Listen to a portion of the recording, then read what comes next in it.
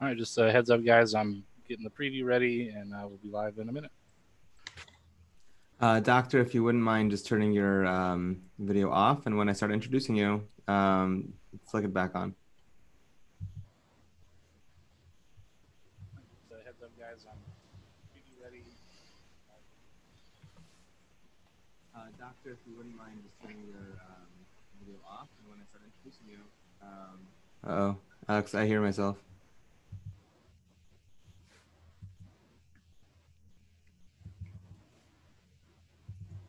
I don't know.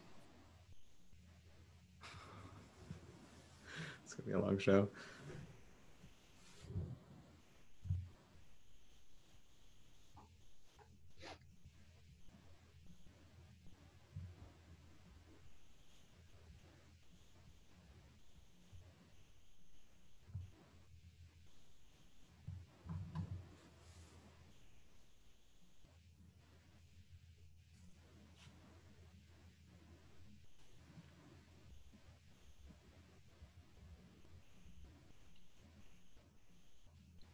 Welcome to OU Live. My name is Rabbi David Pardo. We have an incredible lineup for you tonight. Stick around for an interview with Sivan Rahav Meir, World Mizrahi Shluchat to the U.S. and is acclaimed Israeli journalist, and also for Rabbi Shaul Robinson, the rabbi of Lincoln Square Synagogue. If you are on Facebook, on YouTube, please feel free to communicate with us by commenting in the comments below or email after the show, oulive@ou.org. We love reading your comments, suggestions, questions. In the meantime, it's my distinct honor and privilege to introduce our next guest, Dr. Eldad Hod. He is the tenured professor of pathology and cell biology and director of the Center for Advanced Laboratory Medicine at Columbia University Medical Center of New York Presbyterian Hospital. Doctor. Oh, thank you for having me, and thank you for giving me the opportunity to share what we're doing. Thank you for taking time out. I always feel very humble when people do take time out to join the show and to talk to our audience, but all the more so, every minute you're spending with us, you are working literally 24/7 around the clock nonstop. Can you tell us about your work right now?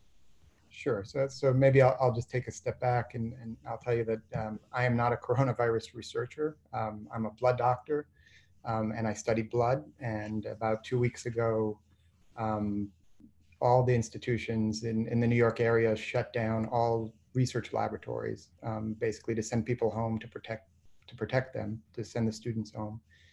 And many healthcare workers and scientists decided that they weren't going to shut down their lab and they were going to switch to try to help in the effort. And that's what we did with many of my students who continue to come in and continue to work.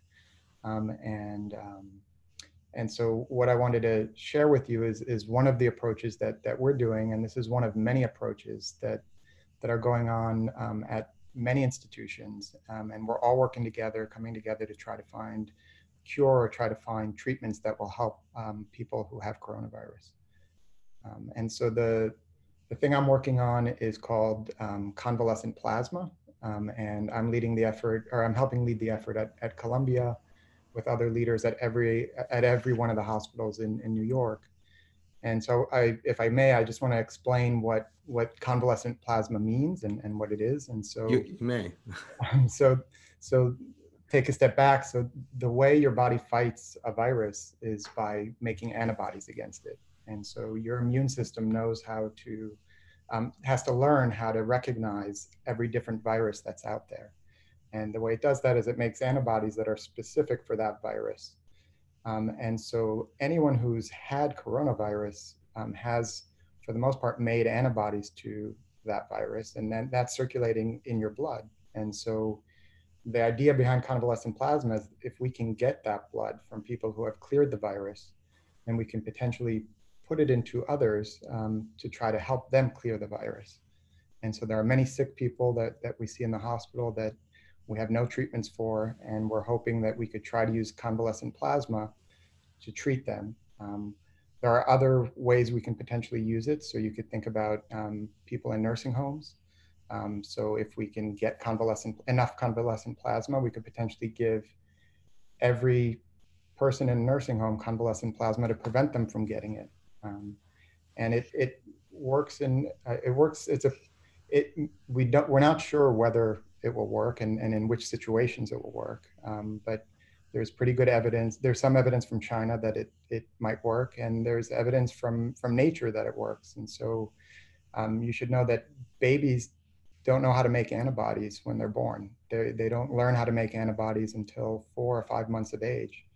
And the way they're protected for those first 3 or 4 months of age is that they actually get the antibodies from their mothers. So the antibodies from the mother cross the placenta, enter the baby's bloodstream, and that helps provide protection for the baby during the first 3 or 4 months of life. And so, for example, if the EMA or the mom gets a vaccine for measles, then the mom will make antibodies to the measles, and that will cross the placenta and protect the baby so that the baby cannot get measles during the first 3 or 4 months of life until those antibodies go away and the baby has to learn how to make them themselves. So the idea here is not a vaccine and not inoculation, but it is a way to give antibodies produced by survivors of coronavirus to people who are most at risk for it. Exactly. And there are people working on vaccines, and ultimately that may be the way that we stop this thing. But until we get there, because that takes much longer to develop, we need something to treat the patients who are now on respirators. We need something to treat the patient who are now in the hospital, and we don't have enough respirators for them. We need to give them something. We need to give them some hope. And this is something that the community, and especially the Jewish community, could potentially do to help the situation, because anyone who's had coronavirus theoretically has made the antibodies, and if they qualify to be blood donors, can then go in and donate blood and help us and provide us with treatment options that can help us get people out of the hospital back home so that we can treat other patients. That's astounding. So if someone listening had corona, but how sure do you have to be that you had corona? Because especially till recently with the testing, it hasn't been so clear. Maybe I just had the flu, etc. I know this is a big problem. The testing is a big problem, and we're working on that too. I have another team working on. So in order to make this work, we need to know who has antibodies and who doesn't. And so currently there is no FDA approved test for that. We're working around the clock on that, and I'm collecting blood from people to test so that we can validate those assays so that we know who has antibodies and who doesn't, and then who has the right type of antibodies for this type of treatment. And that's a more complicated test. And so the FDA is regulating this, and the FDA just came out with guidance today to tell us how this should be done. And we're having another larger meeting tomorrow to figure out exactly how this is going to work. But it sounds like what they're going to demand is that, and this is for safety reasons, is that it's going to be at least initially, it's anyone with a confirmed diagnosis via a nose swab. And then they have to be symptom-free for 14 days. And then they could sign up to be screened to see if they have the right antibodies. And so first there'll be a screening event, which we still have to figure out where that's going to happen. Is it going to be Hatzalah ambulances going out to the community to screen people, or is it going to be in clinics throughout the New York area? So where are we going to screen people to be potential donors? So that's another logistical hurdle for us. And then I need to do the testing to make sure their antibodies are the right kind of antibodies. And then we need to call them in to donate blood at the New York Blood Center, who are going to who have the right license to prepare the blood to send to the various hospitals. In the meantime, we also have to coordinate the different trials that we're going to use this for. So there's what are called like I said before, there are multiple indications. So you could use it in a nursing home. You can use it for healthcare workers who are out on the front lines getting exposed every day. So let's give each healthcare worker a shot of this to protect them. Let's give this to the people who are in the hospital but don't need a respirator now and see if it prevents them from needing a respirator. Or ultimately, someone is really sick, we don't know what to do anymore, we have no other treatment, they're on a ventilator and they're really not doing well, let's give them a shot and see if it can save their lives. That's quite overwhelming. So what I was asking before, if someone's watching right now and did recover, and let's say they got a nose swab and they know it's corona, where do they go? So at the moment, I can't share that information because we haven't built that infrastructure yet. That's the problem. we've been working on this for, less than 2 weeks, and these kinds of trials and these kinds of studies and bringing the infrastructure together to do this would take us 2 years, 3 years. If, it takes us 2, 3 years to build a real trial. And so doing this in the span of a week or two, when all the healthcare system is focused on, finding respirators and taking care of patients, it's quite challenging, but we're doing the best we can, and that's why we're working. And it's not just me. I have to admit, I have multiple colleagues across all the institutions in New York that are all working together, and it's not just New York. It's also, I'm talking to people at Hopkins and in Houston. It's really an amazing. I mean, it's a horribly amazing time. Let's put it that way. But it's the way people are coming together is really inspiring. Incredibly impressive. So we'll keep our eyes and ears open for when the infrastructure is built. And you're working around the clock. What? How do you push yourself to do that? So 4 of my students are from Italy, and when the Italian news started hitting, and their parents are at home, it really hit home, and they would come into work every day and cry, and we, it's scary, and it's real, and everyone is scared, and this was my training, and this is what I was meant to do, and so I'm not gonna stop, until we find something. Inspiring. Thank you, Dr. Ho. Thank you for your time. Thank you for sharing with us and for raising our awareness, and also thank you for what you're doing.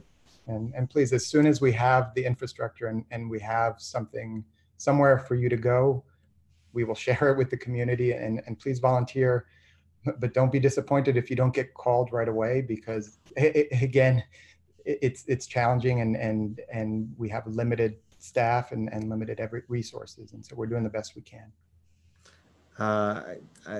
God willing, you'll have everything you need to complete the work. Thank you so much. Okay, have a easy rest of the day, and success, atzlacha. Thank you for the opportunity.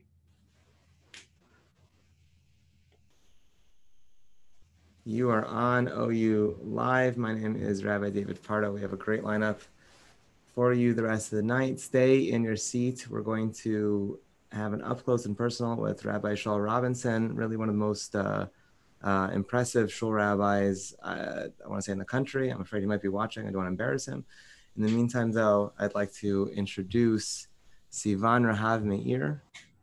She is the World Mizrahi Shlucha to North America.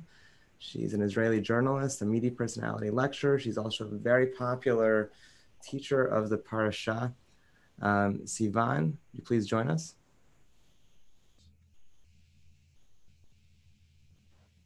You just turn on your video and your mic.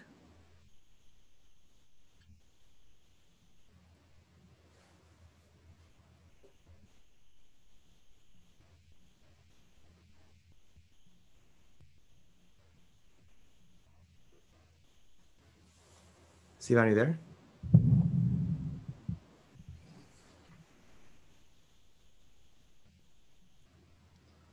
Hi, Sivan. How you doing?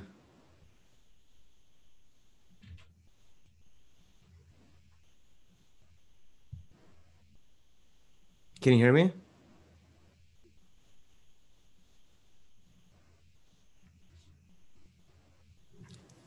Can you hear me? Looks to us like you're coming at us from New York City. Do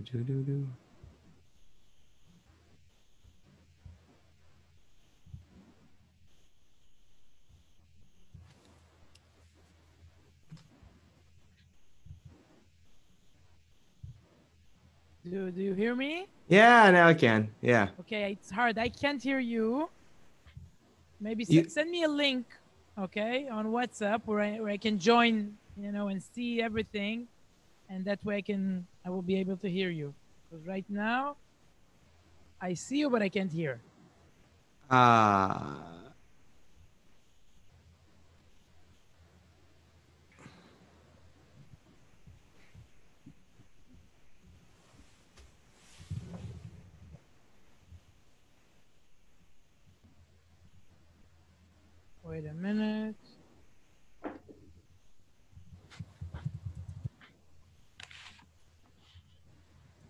I'll try maybe from the smartphone. Maybe here it will be better.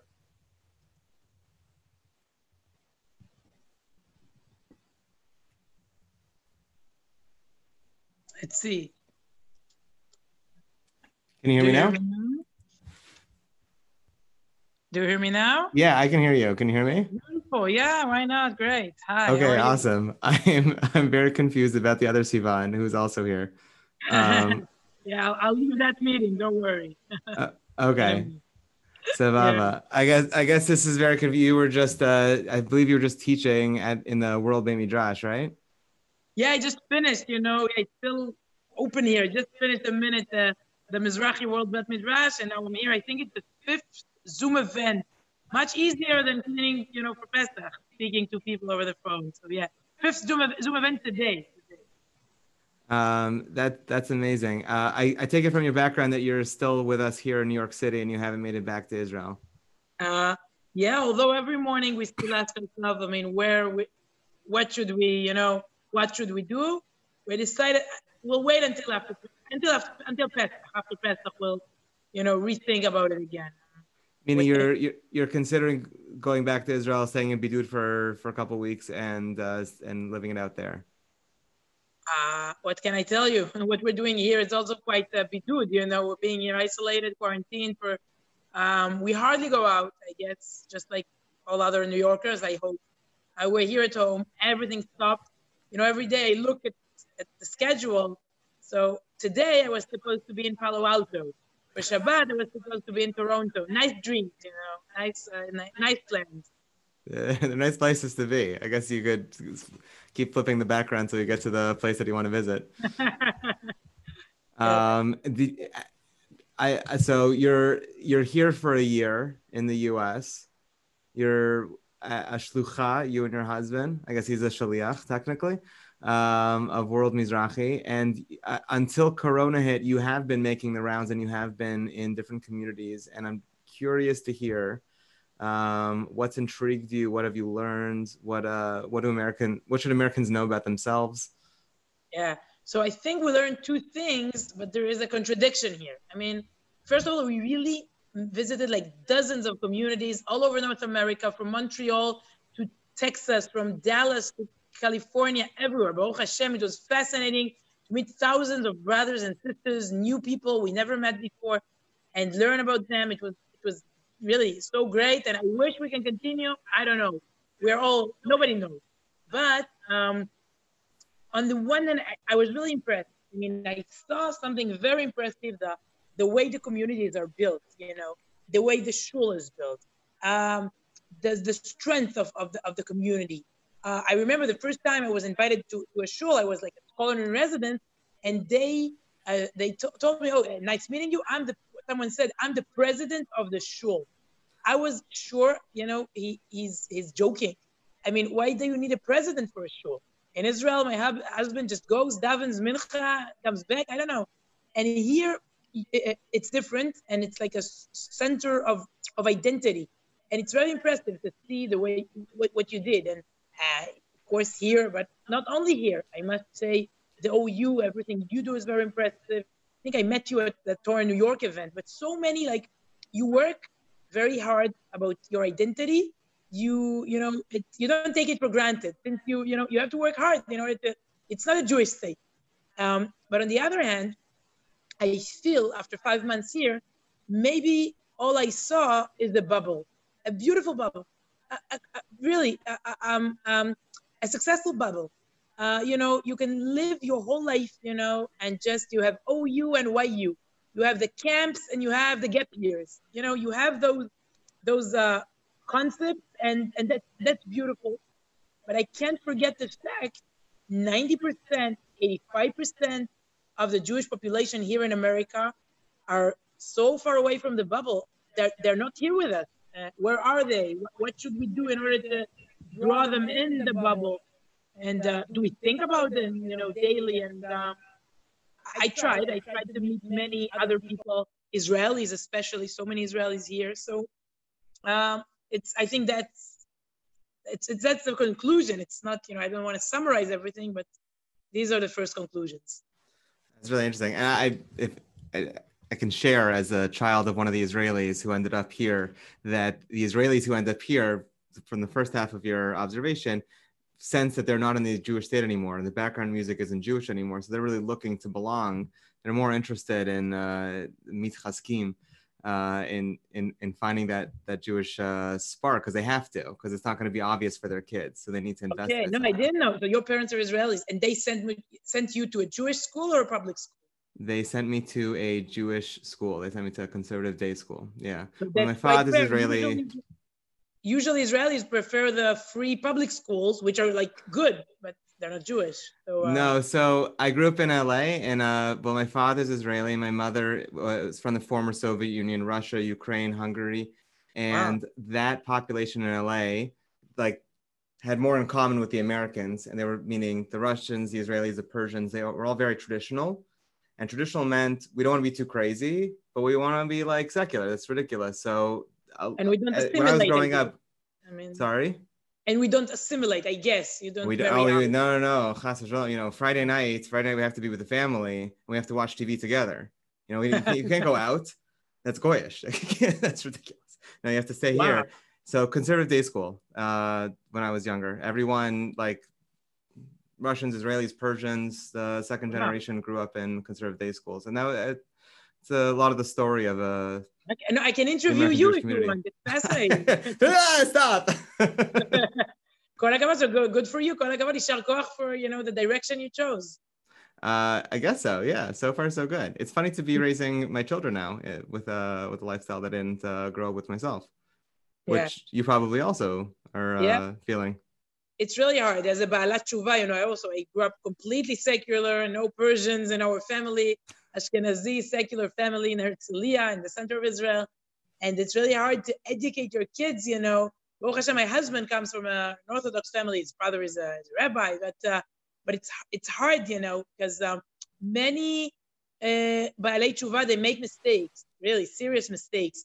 They don't understand what it means to grow up as a religious child. So I try not to, interfere. My husband, I trust him. I see what he does. I remember when my son was like 5, once he didn't bench. So I was, maybe the way you say it here, it's OTD, off the derech, and what's going on? He doesn't bench. And my husband is like, relax, okay? He's 5. What do you want? So Baruch Hashem, we tried to, we tried to do it successfully. The old joke, how many ba'alei tshuva does it take to screw in a light bulb? What, you're allowed to do that? Sivan, I appreciate you coming on and spending time with us. Is there one final message that you want to share with the listeners, the audience? Yeah, first of all, thank you for inviting me. I can run away, and leave the kids with all the mess, all the balagan in the house for Pesach. That's something we really didn't plan, to do Pesach all by ourselves in New York. I mean, that's really quite a challenge. I'm not complaining. I mean, other people are facing harder challenges, but so thank you for inviting me. I have to have a break. All those Zoom shiurim are my breaks during the day. Seriously, it was fun discussing other issues with you. The Israelis and the LA. Since I think we're focused on the coronavirus, we talk about it all day. Think about it. I don't know, when was the last time the whole world spoke about the same thing for like a month? I think never, like in our history. The Mabul. We didn't have such a media, so we couldn't all discuss the same thing. That's like, the center of attention for everyone. The only thing, I'm not a Rebbetzin and not an expert. I'm sure that the message here, as Jews, I'm sure there's a lesson we should learn. Now, what is the lesson?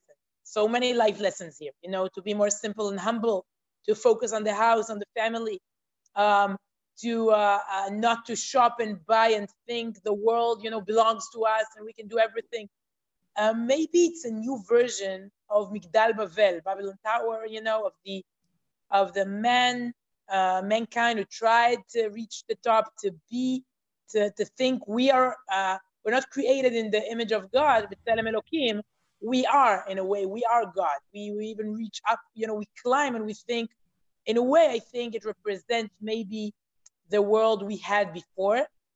And maybe that's, I don't want to be, be too symbolic, but maybe that's the lesson we should learn. And each individual should, sit and think. I mean, what went wrong with my life? I certainly have, my conclusions. Where was I wrong? I exaggerated here and there, and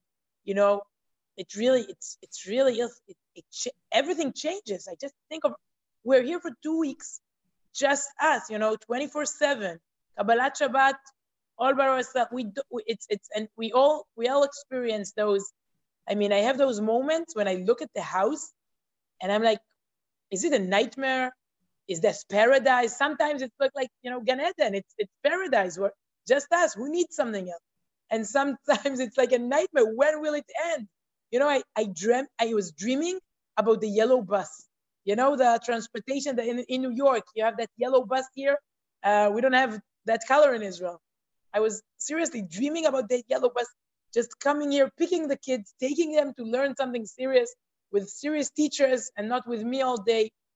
It's confusing. And we as Jews should always think about, what it means to us. How can we be better?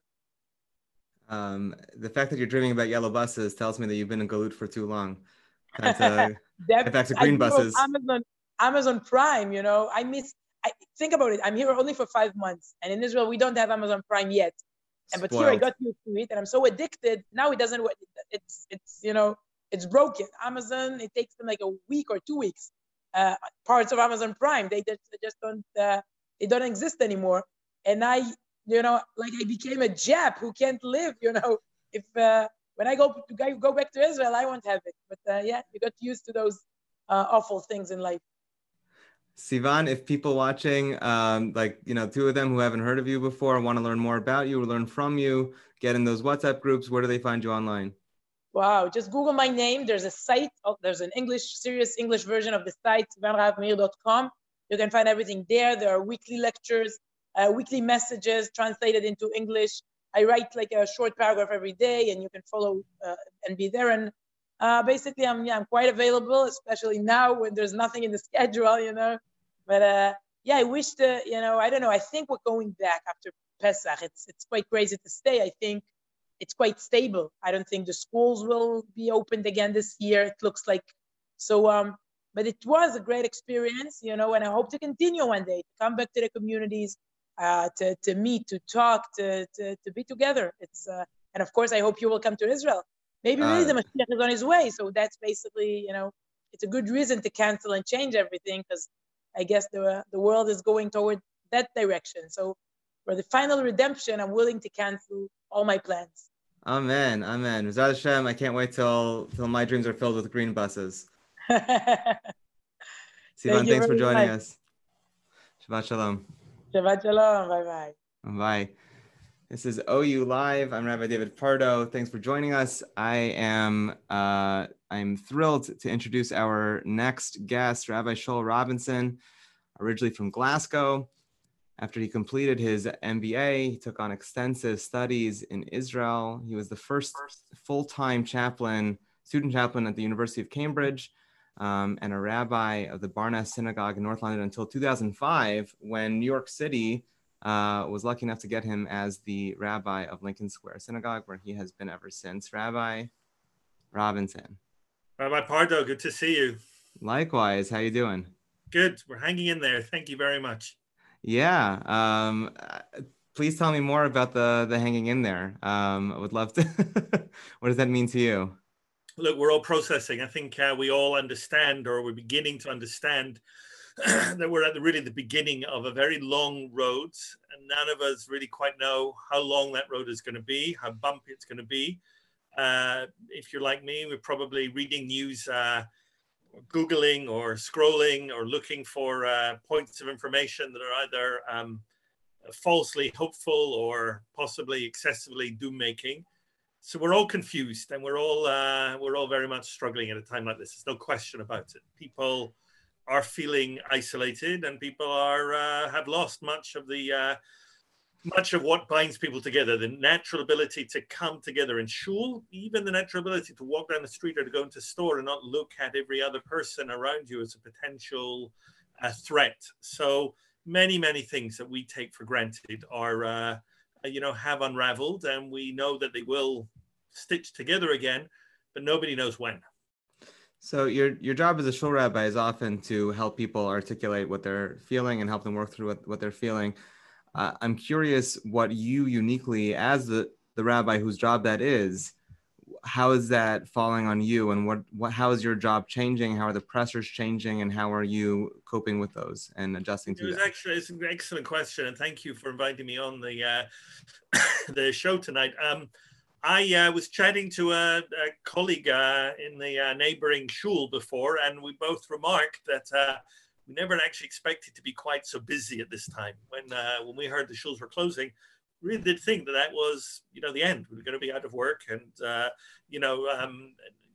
that the shul would be closing permanently. It would be a loss to do. Much of what we do in the shul is show up, and the day brings what it brings. Clearly, rabbis, and indeed in many, many cases, shuls are busier than ever. We'll talk a few moments about Zoom and taking a community online, what you can do, what you cannot do, what you should do, what might never go back to being the same. But there are immense needs and opportunities. I've been giving classes in shiurim. I have to say my Tuesday morning Parsha class had 3 times the number of attendees as it does when it meets in person. Partly, some people just can't physically get there. People from ex-members of the shul who live all over the country joined in. Partly, of course, because people really are looking to fill their day, and shuls have a tremendous responsibility to help people fill what could be tremendous amount of blank time. There are some people who are going through this, as I'm talking particularly as a Manhattan rabbi, as juggling 2 jobs, or both couples working with children in school, online, all in a relatively small apartment. Other people are retirees, singles or empty nesters, who have weeks and weeks and weeks of social isolation stretching before them. And those are different challenges. And shuls are looking to fill those gaps in people, or those needs and the gaps. Our youth department, they're an amazing job in providing regular fun programming, story time with the youth director, and challah baking online, etc. And the shul is working very, very hard on shiurim and classes. Lincoln Square Synagogue the other night had a town hall meeting. We just wanted to give people an opportunity, first of all, to hear about what was happening in the shul. This was last Wednesday night. So in other words, in coronavirus years, it was about 6 months ago. And hundreds of people joined the call and wanted to know and wanted to hear and wanted to be able to connect. This morning when I started my Parsha class, I typically always run a few minutes late before giving a shir. And while I was just putting the final preparations, I actually decided to leave everybody unmuted. And there were conversations going on. It was actually one of the nicest things that I'd heard in the longest time, people being able to speak to each other in a crowded environment, voices cutting across each other. It brought back some of the vibrancy of shul life that we all miss. So we're trying hard. We've taken an astonishing amount online. People really congratulate the Jewish educators, SAR and others, who've done an amazing job at taking an entire program, and now all schools, online. I don't think anybody would have credited the swiftness and the adaptability of Jewish educators. And now I'm seeing the same in shul, obviously with the barrier of minyan, of tefillah b'tzibur, but connectedness and classes online and other things are, people are extraordinarily thirsty for that kind of thing. Rabbi Hauer was on in Corona years, I can't remember, some time ago. He remarked that we've been decrying cell phones in shuls for years as like the killer of community and the killer of focus and the killer, just the worst thing.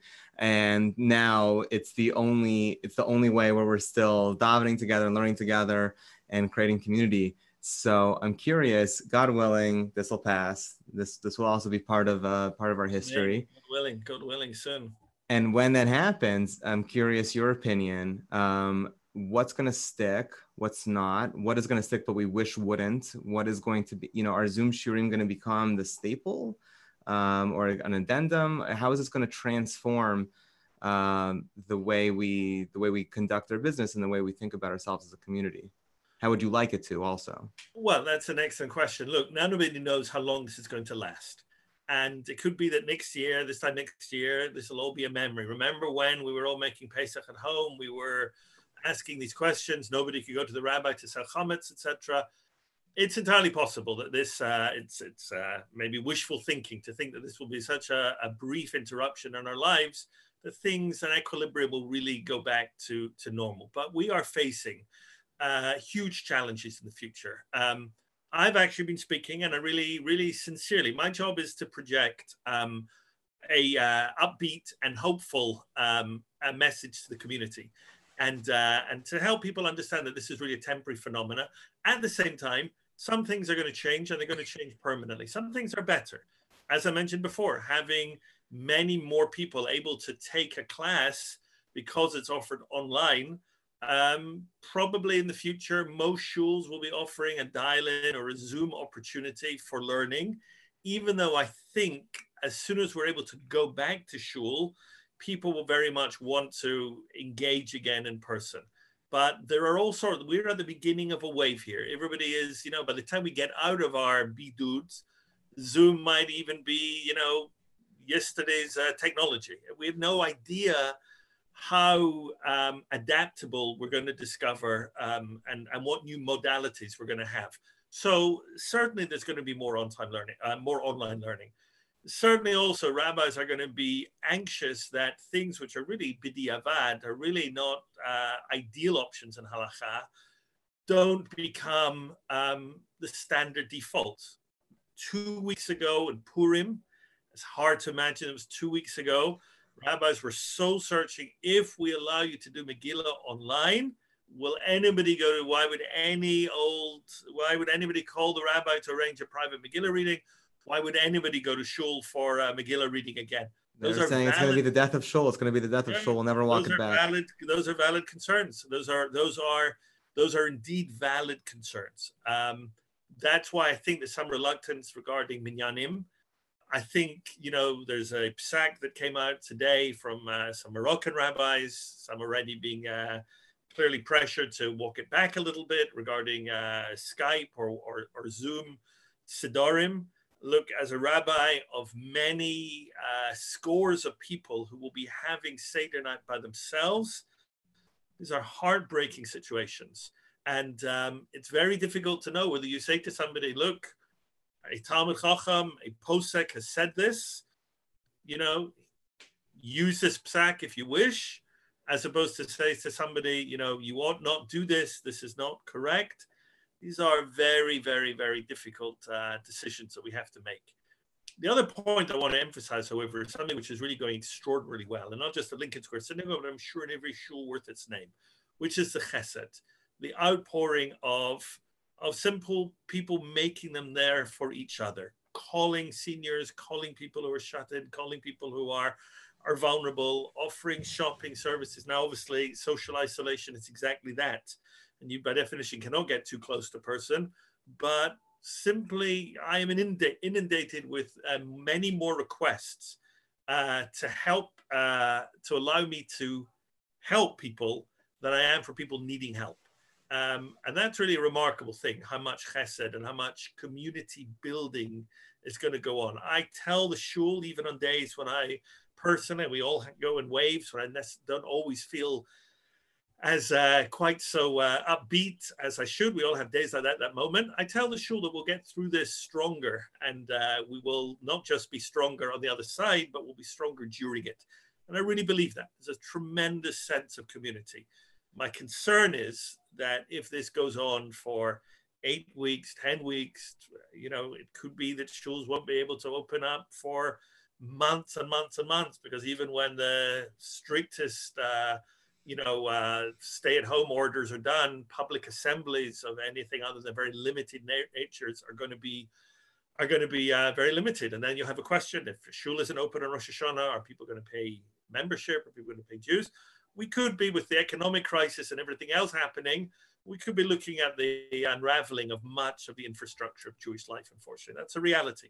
But as Sivan said, and I wasn't the shul that she met the president, Lincoln Square Synagogue was the first shul, actually 2 or 3 years ago. Lincoln Square Synagogue was the first shul in America that Sivan Rahav Meir spoke in. Oh, so you're the shul with the president? I don't think we were the shul with the president, because then she wasn't officially a scholar in residence.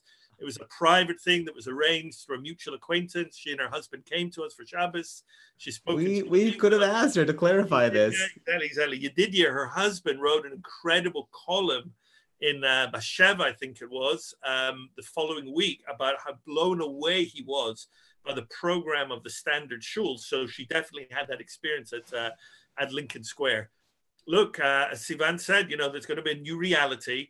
I found, and I just say this, that's been giving me chizuk in these days, is, it's crazy to imagine that New York City is probably going to go down as the worst equipped and the place that suffered the most during this virus, our country and this city in particular. It's possible to lose faith in America. We can never lose faith in the Jewish people. And I'm actually being mechazik myself in many, many ways, that Am Yisrael Chai. None of us know how much the world will have changed when we come out of this. And out of this doesn't mean in 6 weeks, 8 weeks, when the bell curve begins to go down, and it should go slowly so that more people don't need to go into the ICU and everything. But when we come out of the other side, the long-term other side, I'm mechazik myself with the fact that, that we're Jews and we've seen worse, we've lived through worse, and that we're an eternal people, and that our fundamental way of life, whether this school, this shul, God forbid, goes through some kind of existential crisis, is one thing. But Am Yisrael Chai, and we're an eternal people. And, that's why Pesach is such an important season, even for people who cannot be with family, even for people who have to be by themselves this year. We are literally hanging on, embracing the idea that we are Jews, and that's what we're hanging on to on Pesach, and that we'll get through this, and HaKadosh Baruch Hu is with us, all of humanity. There's a brit that HaKadosh Baruch Hu made with the Jewish people. As long as we're part of that, is with us without question. Very powerful words. Rabbi Robinson, for people who heard you for the first time and want to maybe be one of the 300 people in one of those Zoom shiurim, or find you online, somehow connect. They can't come to Lincoln Square Synagogue this Shabbos. So what's their second best bet? It's kind of an irony that a friend of mine, I'm fairly active, as you may know, in social media, particularly on Facebook. I haven't got the patience or the guts for Twitter.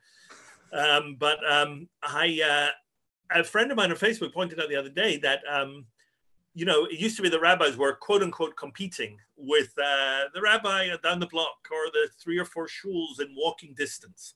Now everybody is offering the Kabbalat Shabbat, musical Havdalah. Are you going to this chazan, that shul, this rabbi? Whose Thursday night Parsha class are you going to? Whose live Shabbos Haggadah drasha are you tuning into? It's a changed reality. I'm very active on Facebook. Everybody is very welcome to follow me on my private, my personal page, Shal Robinson on Facebook. And check out Lincoln Square Synagogue. We keep updating the website in terms of online classes that are going on. Thank you for the opportunity to give it a little bit of shout out. But I would really say that this is not a time for shul hopping, even virtual shul hopping. Embrace and strengthen your community. I'll tell you something. Your rabbi is also having a hard time. I appreciate it tremendously when people check in with me. I try and check in with many people as well. The rabbi appreciates it as well.